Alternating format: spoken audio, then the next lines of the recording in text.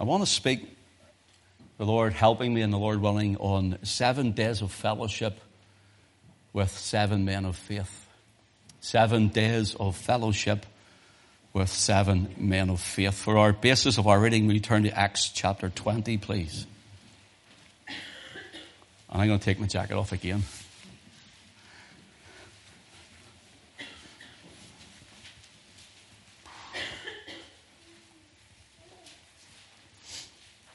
Let's begin reading at verse 1. Acts 20, verse 1. And after the uproar was ceased, Paul called unto him the disciples and embraced them, departed for to go into Macedonia. And when he had gone over those parts and had given them much exhortation, he came into Greece.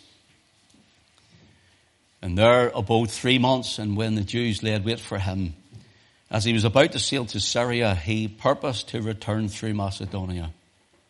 And there accompanied him into Asia Sopater of Berea, and of the Thessalonians, Aristarchus and Secundus and Gaius of Derbe, Timotheus, and of Asia, Tychicus and Trophimus. These going before tarried for us at Troas. And we sailed away from Philippi after the days of unleavened bread, and came unto them to Troas in 5 days, where we abode 7 days. And upon the first day of the week, when the disciples came together to break bread, Paul preached unto them, ready to depart on the morrow, and continued his speech until midnight. Let's pray. Father, thank you, Lord, that in quietness and confidence is your people's strength. We thank you in you, O God. We lift up our hearts. We raise our eyes toward heaven. And we know that you are the lover of our soul. You gave your Son for us to die on Calvary. And we thank you for that, for his precious shed blood. And Heavenly Father, now would you help me to break this bread of life. Simple as it is, Father, we ask you to help your people to receive it, to eat off it, and to be filled. Glorify your name. Glorify the Lord Jesus. For his name's sake we pray. Amen. 7 days of fellowship with 7 men of faith, and it tells us the names of the men in our reading. And then in verse 6 it tells us they abode 7 days. On the Lord's day, which would be our Sunday, Paul preached to them until midnight. You thought I was long-winded, eh? In fact, you read on, there's a young man, Eutychus, fell into a sleep and fell off, and they thought he was dead, fell from a roof. He had preached so long. And the reason I thought I'll bring this today was, it's surprising. Please hear me now. I'm not speaking of one person or anyone in particular. I'm speaking to all of us, to myself, okay? It's surprising how many Christians wane in their faith. How they get weak in their faith, especially not only in troublesome times, but in prosperous times. One can be dangerous and the other one can be as dangerous. And in holiday times. As a shepherd, you'll know when you're among people who's weak, who's failing in their faith, who's wavering. It might take a while to pick up, but you watch the sheep and you see that, you see it in them.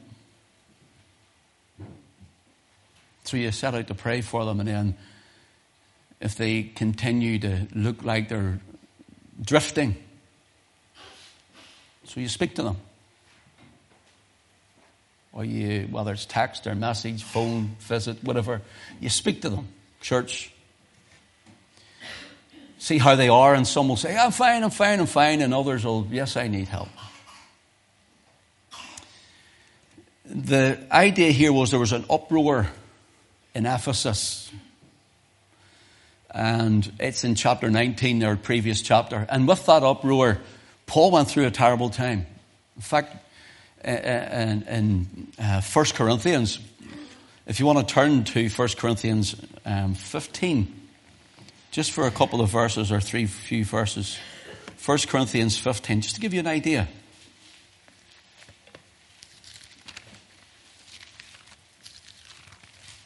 First Corinthians 15, and after I run down to verse 32. Listen to what Paul says. If after the manner of men I have fought with beasts at Ephesus. Men beasts at Ephesus. What advantage doth it me if the dead rise not? He's speaking on the people who are waning and wondering and thinking, is there really a resurrection, or has it happened, or have we missed it? Will it happen? And their faith is being tried. And they're discouraged. Paul's saying, if there's no resurrection, we're lost. If Christ hasn't risen from the dead, we're finished. And so beasts at Ephesus are in chapter 19 of the book of Acts. Look what he says. Let's read this first. Let us eat and drink, for tomorrow we die. If this is it, brothers and sisters, let's go home and close the doors. And let's go and do what we want and live how we like and be where we want. And let's not bother coming to church if we don't need to come. Are we all you understand what I'm saying? If this is all it is, if there's no resurrection, if this is just us playing church, then just forget it. If Christ isn't real, if his blood doesn't cleanse from all sin, listen, don't demean the power of the blood of Christ. When a man and woman get saved, they're saved. They're forgiven. They're blood washed. They're blood bought. They belong to Christ. They need nothing else done to them. The blood pays it all. It wanes people and makes them weak in their faith and wonder about things, and there's craziness going on. The crazy stuff that's going on. The blood of Jesus Christ cleanses from all sin. The blood of Jesus Christ sets the captive free. Amen. Amen. Amen. And let's believe it. And if we say we believe it, let's practice it. No matter what people try to say. Every one of us from here, sorry, on the way in the corner doing the sound so wonderfully. Daniel at that side, right up here. To Louise and myself. I'm not mentioning the children's names, Deonza and Pastor Aaron. Every one of us have a past. And that past can creep up on us, whether the Lord's paid for it or not, because people like to dig it up. And it pulls you down and it brings you back and it hinders you and hampers you. And I was speaking to someone this week about something they thought they'd get over, and people just wanted to dig up their past again. And I says, look, it's under the blood, get on with it. I believe in the power of the blood. I believe in the power of the blood of the Lamb. If I don't, I'm going home, brothers, and I'm not coming back. I believe in the resurrection, and it justifies us. Raised unto justification, just as if you'd never sinned. I believe it. Do you ever get discouraged? All the time. An awful lot. An awful lot. But I still believe that Jesus paid my debt. And I still believe that my sins are all washed away. And I still believe that I'm a new creature in Christ every day under that blood. And I still believe the Father declares me righteous. Amen. Even though, remember I told you a word last week? And one of us down here says, nudged the person beside him. I didn't know what that meant, Wick. Sent me a message later. I was one of the ones who didn't know what it meant. Even though I'm weak. Even though I fail. And the problem is there are people with failures in their life. And here's a scripture for us. He who is without sin, let them cast the first stone.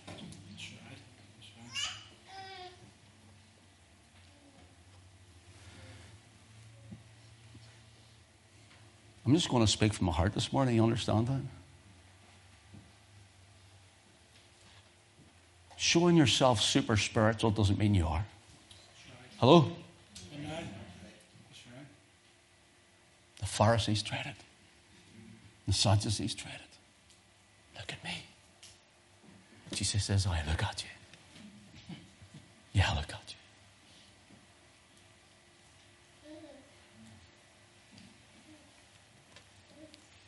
Every one of us are on a level playing field.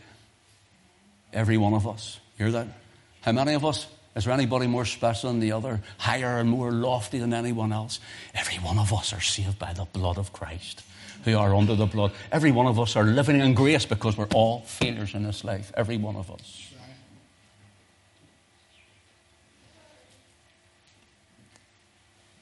Here we find that the apostle says, I fought beasts. These were men who were making statues of silver unto Diana, the goddess. It said that Diana is also the goddess Artemis, and the Artemis temple had 127 giant pillars to hold it up. So big it was. Can you imagine what it cost to keep that up? And it says we have to show our spirituality here, because this gospel of Christ, saved by grace, hold on a wee minute. And there's still that in church. Pray for the dead, isn't there? When the money goes under the coffers and our soul jumps out of purgatory. That's right. It's not right. That's right. Put your left leg in, your left leg out. In, out, in, out. Do you know where that song comes from? That's what that song's about. Hokey cokey. And it's in Protestant circles, charismatic circles, Pentecostal circles. Spiritual superiority. People thinking they're higher than everybody else. Protestant popery. Hello? Isn't that right? That's right, yeah. And Paul says here in 1 Corinthians 15, and after I run down the verse 32 again, if after the manner of men, so he's speaking about men, I have in Christ, if I have fought with beasts at Ephesus, what advantageth it me if the dead rise not? Let us eat and drink, for tomorrow we die. I mean, if this whole thing that even the pastor mentioned when we're breaking bread, this isn't a Sunday thing. If this is, let's just do a Sunday thing and go home and we live like devils or live how we like or gossip and slander and talk and fight and argue and get on, then there's no Christ in it. There's no Christ in it, brothers and sisters. Paul says, let's just go home and eat and drink and die. But if we are real, if we really know that Jesus has risen from the dead, if God is real to us, then we'll live like it outside. And we'll live like it with one another. Notice what he says in verse 33. Be not deceived. Evil communications corrupt good manners, or good lifestyle even. As I said, this isn't to anybody in particular. This is just in general to the church, because I notice it. And I'm going to look at how people get these 7 men of faith and 7 days of fellowship in a moment. But I'm bringing you into somewhere here. You see all this riot, upheaval, and uproars going on in Ephesus. And by the time we get into chapter 20, Paul's getting a breather. We're going to look at it. He's getting a breather and he's taking stock. And he moves on. And he moves on. But here's something I want to ask you. I wonder if many of us have been deceived. Christians, now. Deceived by the world. Deceived by the devil. We're deceived by the world. Many of us have been deceived by so-called Christians. Huh? Or maybe we have been deceived in others. Makes you think, doesn't it? You know what it does? It corrupts good manners, doesn't it? It infiltrates you and it does something to you. Awake, he says in verse 34. Waking up. Church, let's be awake to these things. Awake to righteousness and sin not, for some have not the knowledge of God. I speak this to your shame, he says. He says, you know what? You need to waken up, because there's people out there who say that they're saved and they're all highfalutin. Look at me, I'm kingpin here among the church of God's people, and I'm a spiritual superiority and an authority. Watch me waft around as if I'm floating on a cloud here. And there's people there and they're all deceived by it. Now listen, brothers and sisters, notice he says, waking up. That's right. And this is what he says. You ready? Let me just get it again. I'll close it over. He says, waking up. And he says, if you don't waken up, he says, I'm speaking this to your shame. So, there has been an uproar. Look at verse 1 of our reading. And after the uproar was ceased, there's now a calm. You ever see a hurricane or a tornado and it's just causing havoc, flying around? You ever get your lives like that tornado and that hurricane and it picks up parts of the buildings? You see them in America. Alison and I and the girls, when we were lost in the States, you're driving along in a car and on your mobile phone, you get these warnings just out of nowhere. Hurricane alert, hurricane, or tornado alert or whatever. And it comes on your phone while you're driving, wherever you are. It comes on the TV, the news flashes, just sitting. And wasn't so many miles away from where we were, a tornado went right up through, causing damage. Now, we didn't see it. It was about 10, 12 miles away. And the wood and the buildings flying up. And it just causes chaos, and it leaves what? Devastation, doesn't it? Just causes devastation. And that's what our lives are like sometimes. The whirlwind comes in, the storm comes and rips everything up that was all well settled, and it just causes devastation. And it's all floating around in the earth until it has to come down with a clump, and you're left with a mess. It's like that in our own lives, and it's like that when we're as Christians in the world, but it can be like that in church. It can be like that too. And then all of a sudden, when that whirlwind passes, the noise, the rattles, the bangs, everything, the rushing of the wind, and when that passes by, it's like a deathly calm. You can actually hear the birds singing after it all. Such a calming of it. And it's the same here with Paul. After the uproar was ceased, Paul called unto him the disciples and embraced them. And what you find is in your life, whether it's friends, family, loved ones, church, brothers and sisters in Christ, you always find there are those who are around that you can call on. You look at the devastation that's left, yet there's some sort of a calm going, what do you do with all of this? You're trying to take stock of everything that's happened.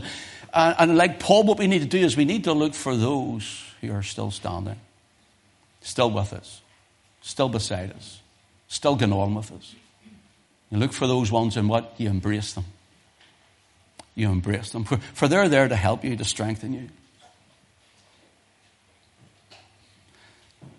We find here that in such a storm, because of Demetrius and the craftsmen, we're told they cause this uproar. And it has to remind us that the brevity of it must be culled from, if you want, Paul's epistles, which we have done in 1 Corinthians 15. Beasts at Ephesus. These men were like beasts against me. And when you're out there, you're in the world or you're at work or whatever you're doing, I don't mean it to be ignorant or rude, but it's just someone can come with you with venom they're like beasts at you because of your faith. And it's disappointing, it's disheartening, and it can actually happen too in the church. And Paul mentions these people, and in the midst of all of it that's happened, in the midst of all of it, there's one wee man. In the midst of the uproar, in the midst of the riot, there was one wee man. He's called the town clerk. The wee town clerk comes up and sticks up for him and says, now hold on a minute, let's look at it. Go to chapter 19. Verse 35. And when the town clerk had appeased the people, he started to settle them down. It's good to have a calm head in a boisterous situation. It's good to have a quiet spirit when trouble raises its head. It's good to have someone from the outside looking in when the whirlwind's going round you. And when the town clerk had appeased the people, he said, Ye men of Ephesus, what man is there that knoweth not how that the city of the Ephesians is a worshipper of the great goddess Diana, and of the image which fell down from Jupiter? Seeing then that these things cannot be spoken against, ye ought to be quiet and to do nothing rashly. Notice he's quieting it down. There's always someone in the midst of it that God has sitting there to help you along. Try and give you a sober thought, a quieting spirit. And you see, you can go to the evil communications if you want, and you can turn it around where it's all about someone else or something else. We all have been there. All of us have been there.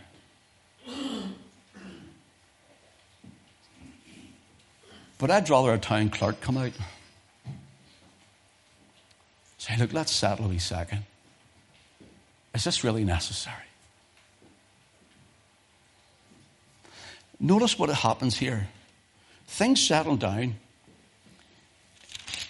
And in chapter 20, the uproar has ceased. Paul embraces the disciples and he decides to go or to leave. Okay? And we're told that he goes to find these men or some trouble with him, and he meets others there. After the uproar, he goes to Greece for 3 months. In verse 3, when the Jews laid wait for him, as he was about to set sail into Syria, he purposed to return through Macedonia. Now let me tell you what happens here. So he's went over towards the west to Greece, and he's going to get on a boat and sail around to Syria.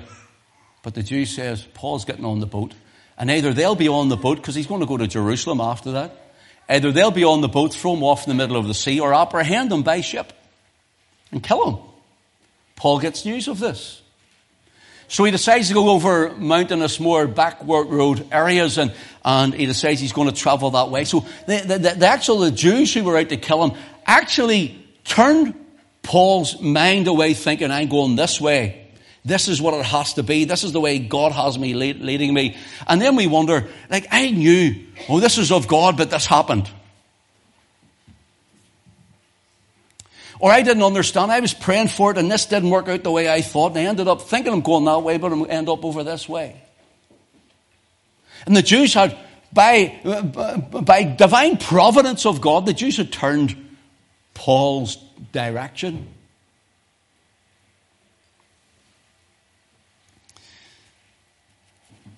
The Jews laid wait for him as he was about to set sail into Syria, and he purposed to return through Macedonia. Here's something I've written, if you want to remember this. Human events are part of divine providence. Human events are part of divine providence. And there's things that we thought should happen one way, and they didn't, and God set us off another way. And we have wrecked ourselves trying to fight to get this way. And then disappointed when it ended up over the other way. And it's been people, it's been situations, it's been things they have said or done or got involved with, and it's totally almost destroyed us. And the Jews done the same to Paul, and Paul ended up going on an entirely different route. But it was actually of God's will. It was God's will. Human events are part of divine providence, brothers and sisters. We have to believe if God's sovereign, then he's over all things. At all times.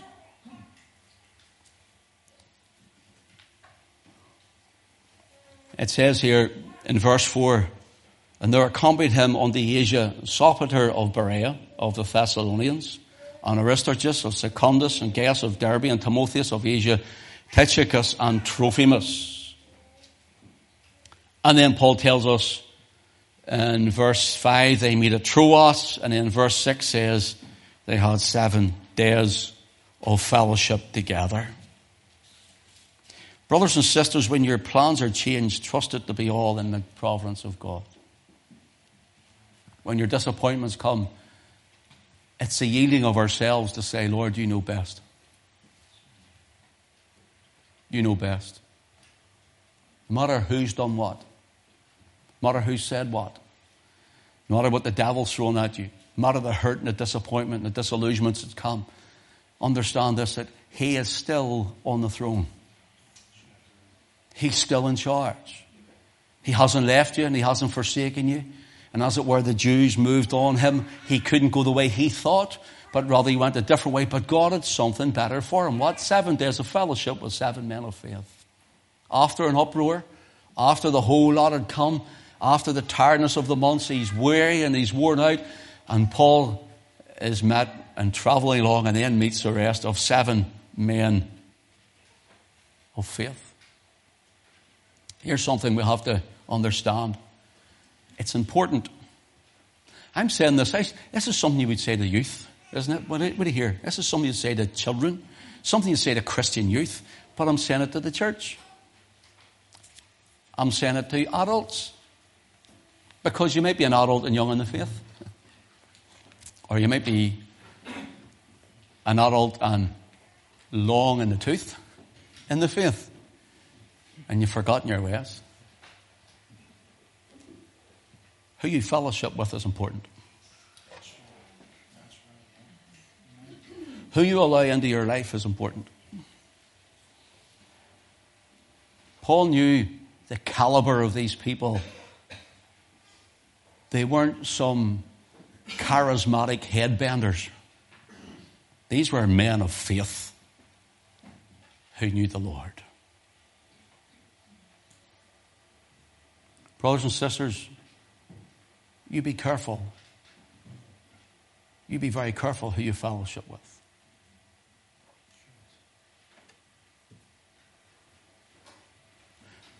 The thing about it is here, in times of weariness and trouble, you can do one of two things here. You can either run away from God or run into God. The name of the Lord is as a strong tower. The righteous runneth into it, not away from it. The problem is there's Christians sitting at home from here this morning, and they're weak in faith, and they're struggling. I'm not saying anything to hurt them. I don't mean it bad. You're not at the right place, brother. You're not in the right place, sister. Locationally, I mean. This is it. Around this table. Place of worship, place of the word, place of fellowship, brothers and sisters. You're not in the right place. I'm going to sit at home. I'm just going to be on my own. That's the problem. That's the problem.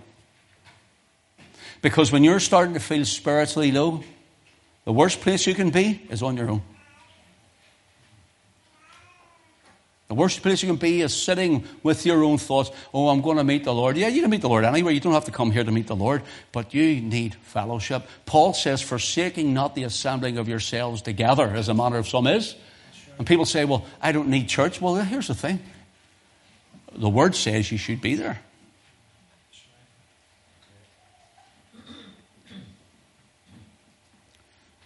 And what we find is, especially even at summertime, people go away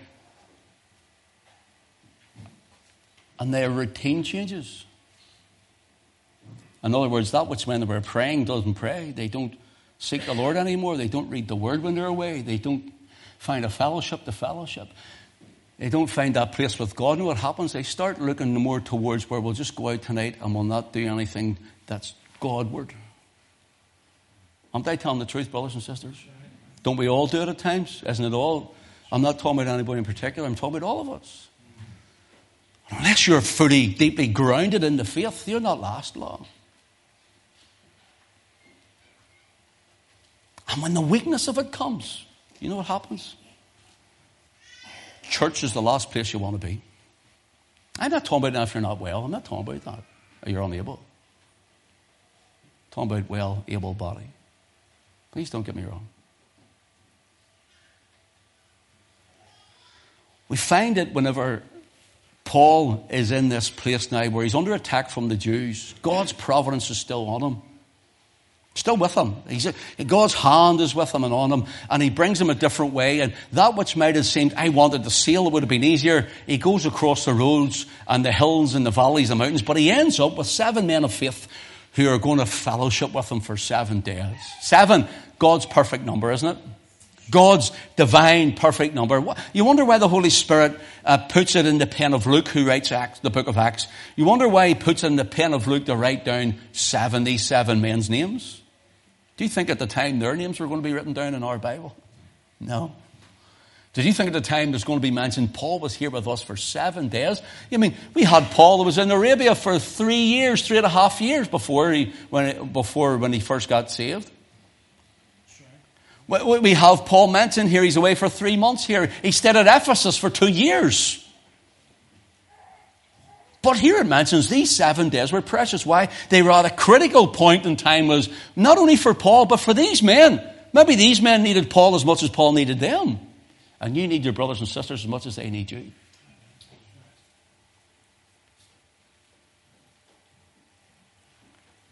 And they get together for 7 days.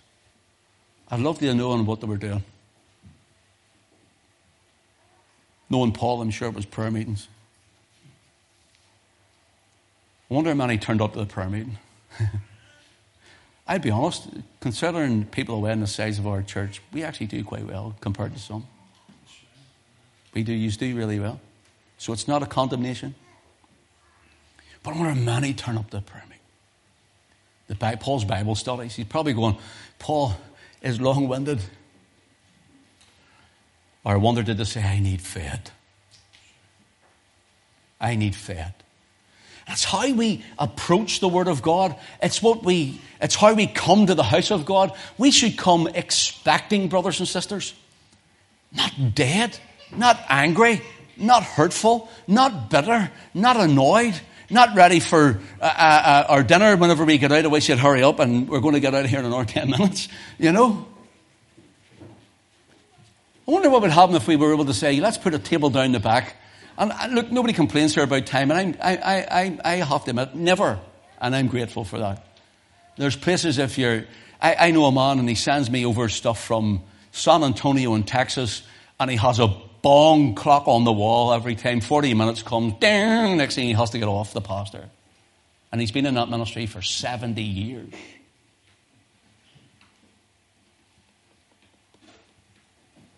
He's really old now, and every now and again you'd hear him saying, oh, the clock's going to go off, I have to stop here. And he's in full flow in the Spirit. Man's in Pentecost for years. And I wonder with Paul and these men for 7 days, I wonder what their Bible studies were like. Now here's the thing, each one of them, let's just focus on Paul, but each one of them could have run away. See all that trouble I've had, I don't want any more of this.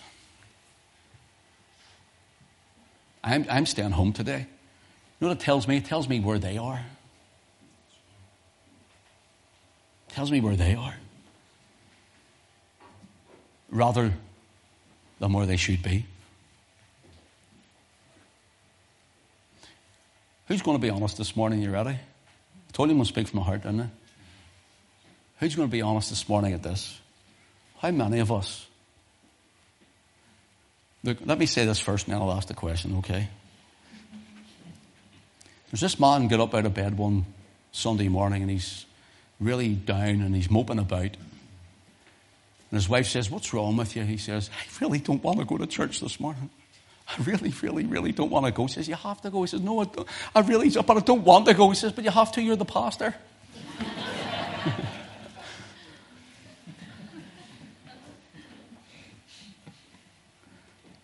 So many of us would be sitting at home saying, I really don't want to go. I think I'll stay home. Be honest. All over. All over. And the rest are all liars. So these are all the honest ones.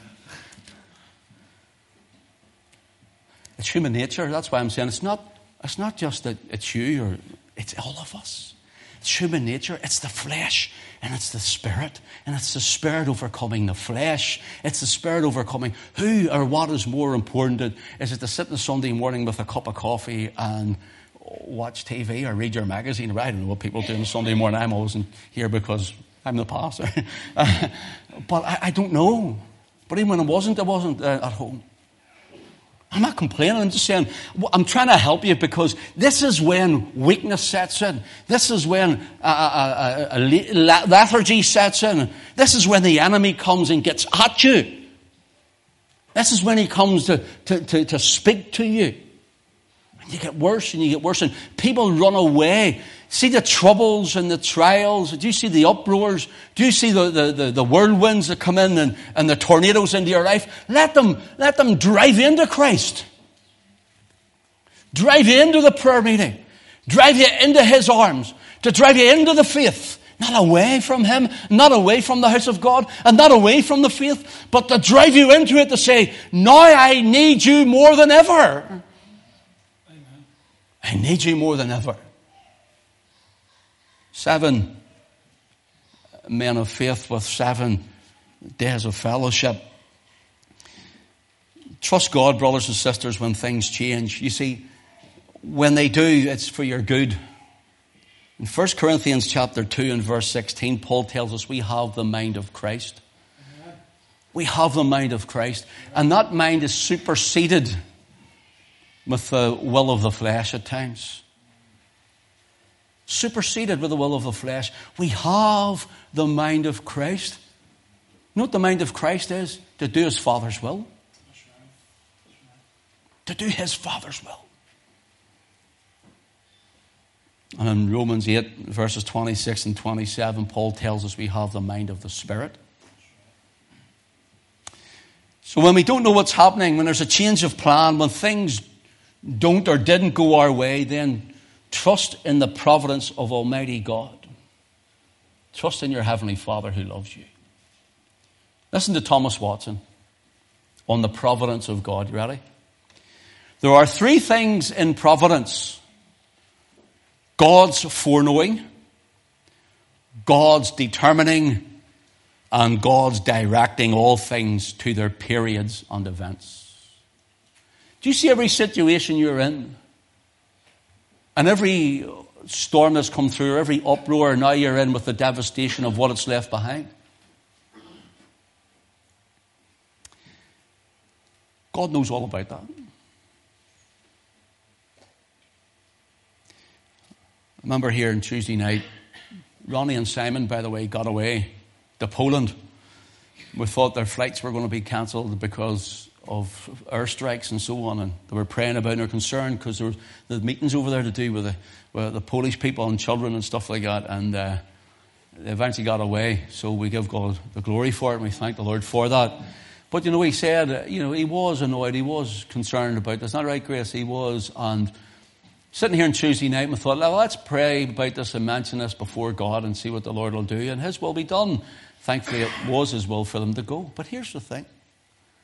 And I've quoted this, and we all know it off by heart, and I quoted it to Ronnie, and it's in Romans 8 and 28, for we know that all things work together for good to them that love God, to those who are called according to his purpose. Isn't that right?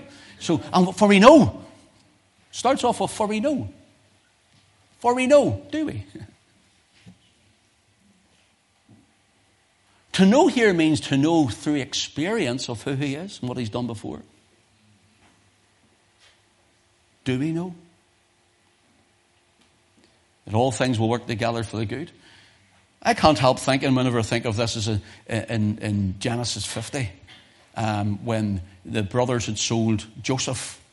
Remember, threw him down the pit and told his daddy was dead, and then he's picked up by the Ishmaelites, and he's taken into Potiphar's house, and then into Egypt and so on.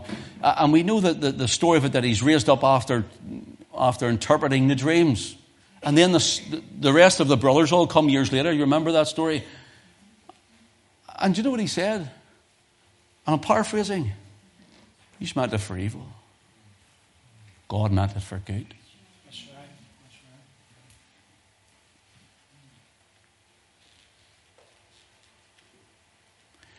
Look, I've had people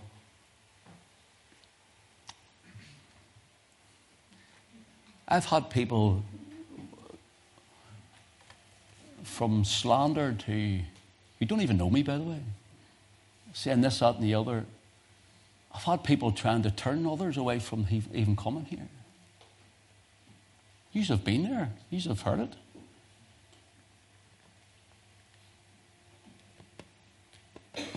And it seems the more the devil tries, the more God blesses. That's right. That's right. The more the devil's trying it, the more God's blessing it. Not because of me, because it's what he's going to do. It's his work. And it might be in your life. And there's times our heads are just spinning. The devastation's all around us. The tornado has went on. The whirlwind's passed. The uproar has ceased. We've now decided, right, let's just move on with this. How do we pick up the pieces? You know how Paul picked up the pieces? He went on preaching. He went on speaking about Christ. He fell into fellowship with these 7 men. The thing is, you and I may not know God's mind and his thoughts fully, but we can know them through his Spirit and his Word if we have the mind of Christ. So, whatever happens to you, brother, sister, God isn't speaking to me. See, every time I open that book, every time I open that, this is inspired. It means it's God-breathed. See, from I opened that in Acts chapter 20, the breath of God came on me. The Word and the breath of God came on me, comes on you, speaks to you. If this is just flat page, just throw it out. It's just flat page and ink and paper until it's taken off the page and put in here. It's alive. It's alive. And Paul and 7 men get down to this.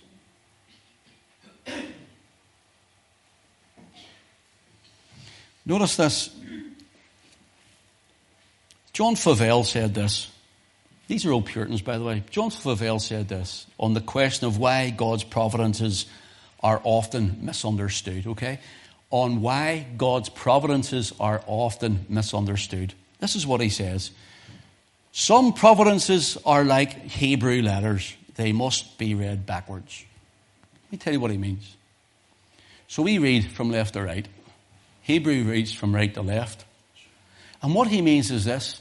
God's providences, we can't understand it. We can't figure it out or work it out. And we're going through it and we're wondering where he is and we're so far away and we're feeling weak. Listen, brothers and sisters, and when we get there, we look back and we're reading it from right to left, as it were. Like Hebrew letters, we're seeing where he was all the time.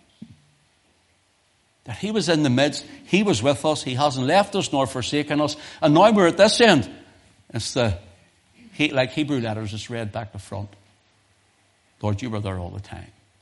Not because he was there all the time, waiting patiently in line. Isn't that what it's like? I'm going to round this up for you. Your fellowship is of the utmost importance. It wasn't 7 men of worldliness that Paul was like, fellowshipping with. It wasn't 7 men of worldliness. It wasn't 7 men of hard, staunch, ritualized religion either. It's men of faith. It wasn't 7 men who had eaten too many cheese sandwiches and having visions and dreams and seeing devils popping out of their cornflakes and all that sort of stuff. You know they're there. I believe in the spiritual world, by the way. You know that.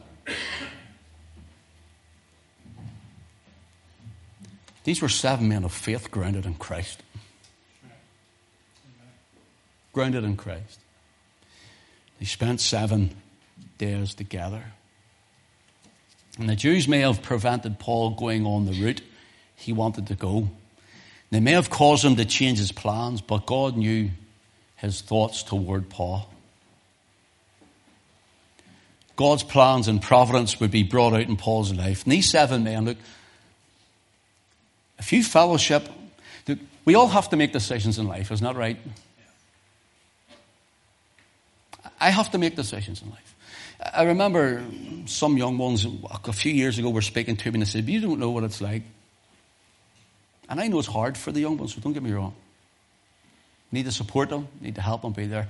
But even as adults, we have these to face, but even as adults, we have things to face. As a pastor, I have things to face. You have things to face. But as a Christian, we have all things to face. All decisions to make, whether it be for the benefit or the bad, or the bad or the good, or the evil. Some decisions I have to make and I don't like it. Some decisions I have to make and I don't want to.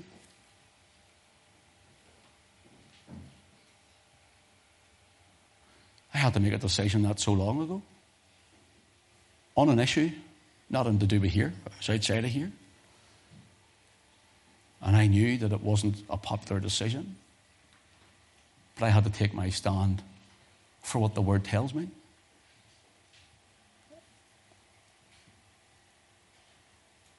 I had to do it not so long ago. Brothers and sisters, it's like when these men get together, Paul probably needed them at that point as much as they needed him. Fellowshipping together in faith.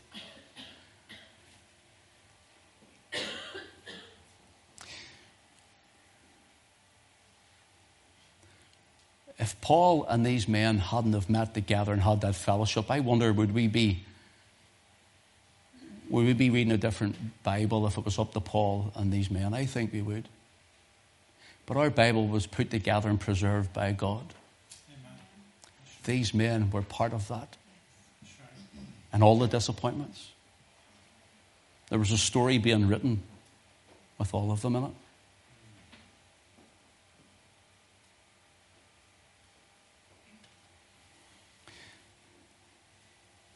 For example, the first one here is Sopater, and his name means safe.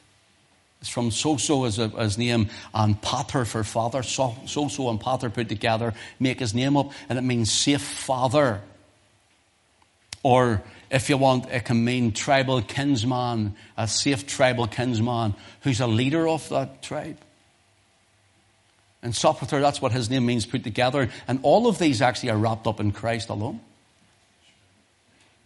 And Aristarchus comes from the word Ariston, and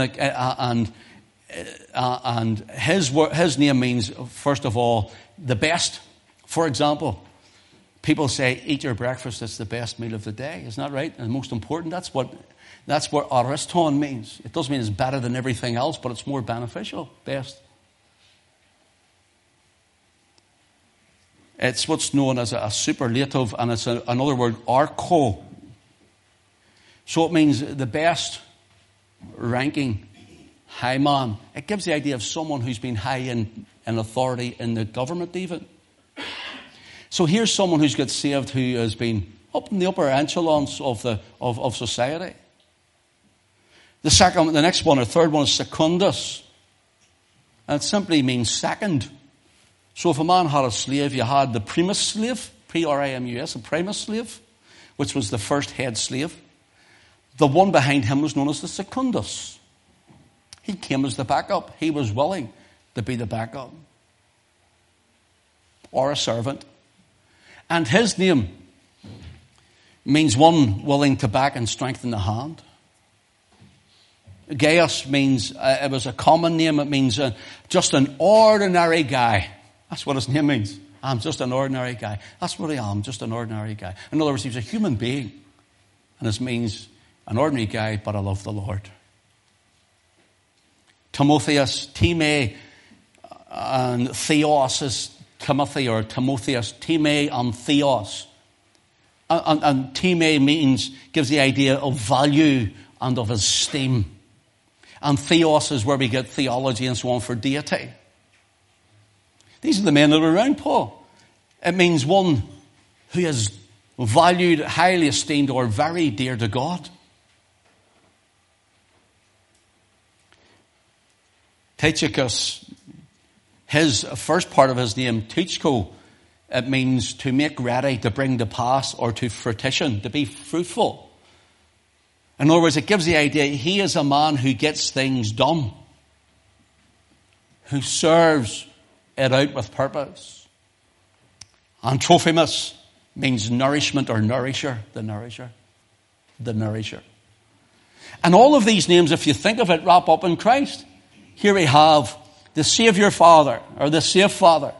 Here we have the best or the high-ranking one who's come down to us.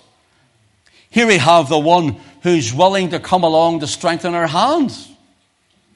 Here we have the one who, as it were, ordinary guy in the sense that he became flesh. He became like one of his own. He took on the seed of Abraham. Here we have him. He is dear to God, my beloved son.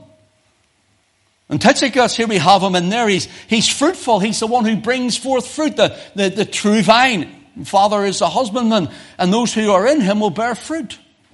He's the fruitful one. He's the nourisher, the one who sustains us at all times.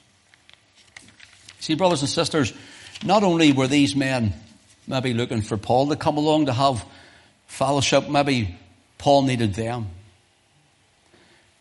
Your decision matters. Not only for yourself, but maybe for others. Maybe somebody's waiting for you to step up to be the Christian God wants you to be, and God has called you to be. Maybe somebody's waiting for you to step up to be the Spirit-filled man and the Spirit-filled woman who loves the Lord Jesus Christ, to reach that soul. Maybe someone in the depths of despair is waiting for someone else to come along that's going to be able to lift them up, to pray with them, to see them healed. Maybe that's you. And rather than go into 7 days of fellowship with 7 men of faith, you're hiding at home. You don't want to come out. There was an uproar. You just can't muster it. Finishing with this, the Apostle Peter, when Jesus had died and went to the tomb, he risen from the dead, he says, meet me in Galilee. They're waiting, and it seems like Jesus isn't going to turn up. You know what Peter says? I go a-fishing.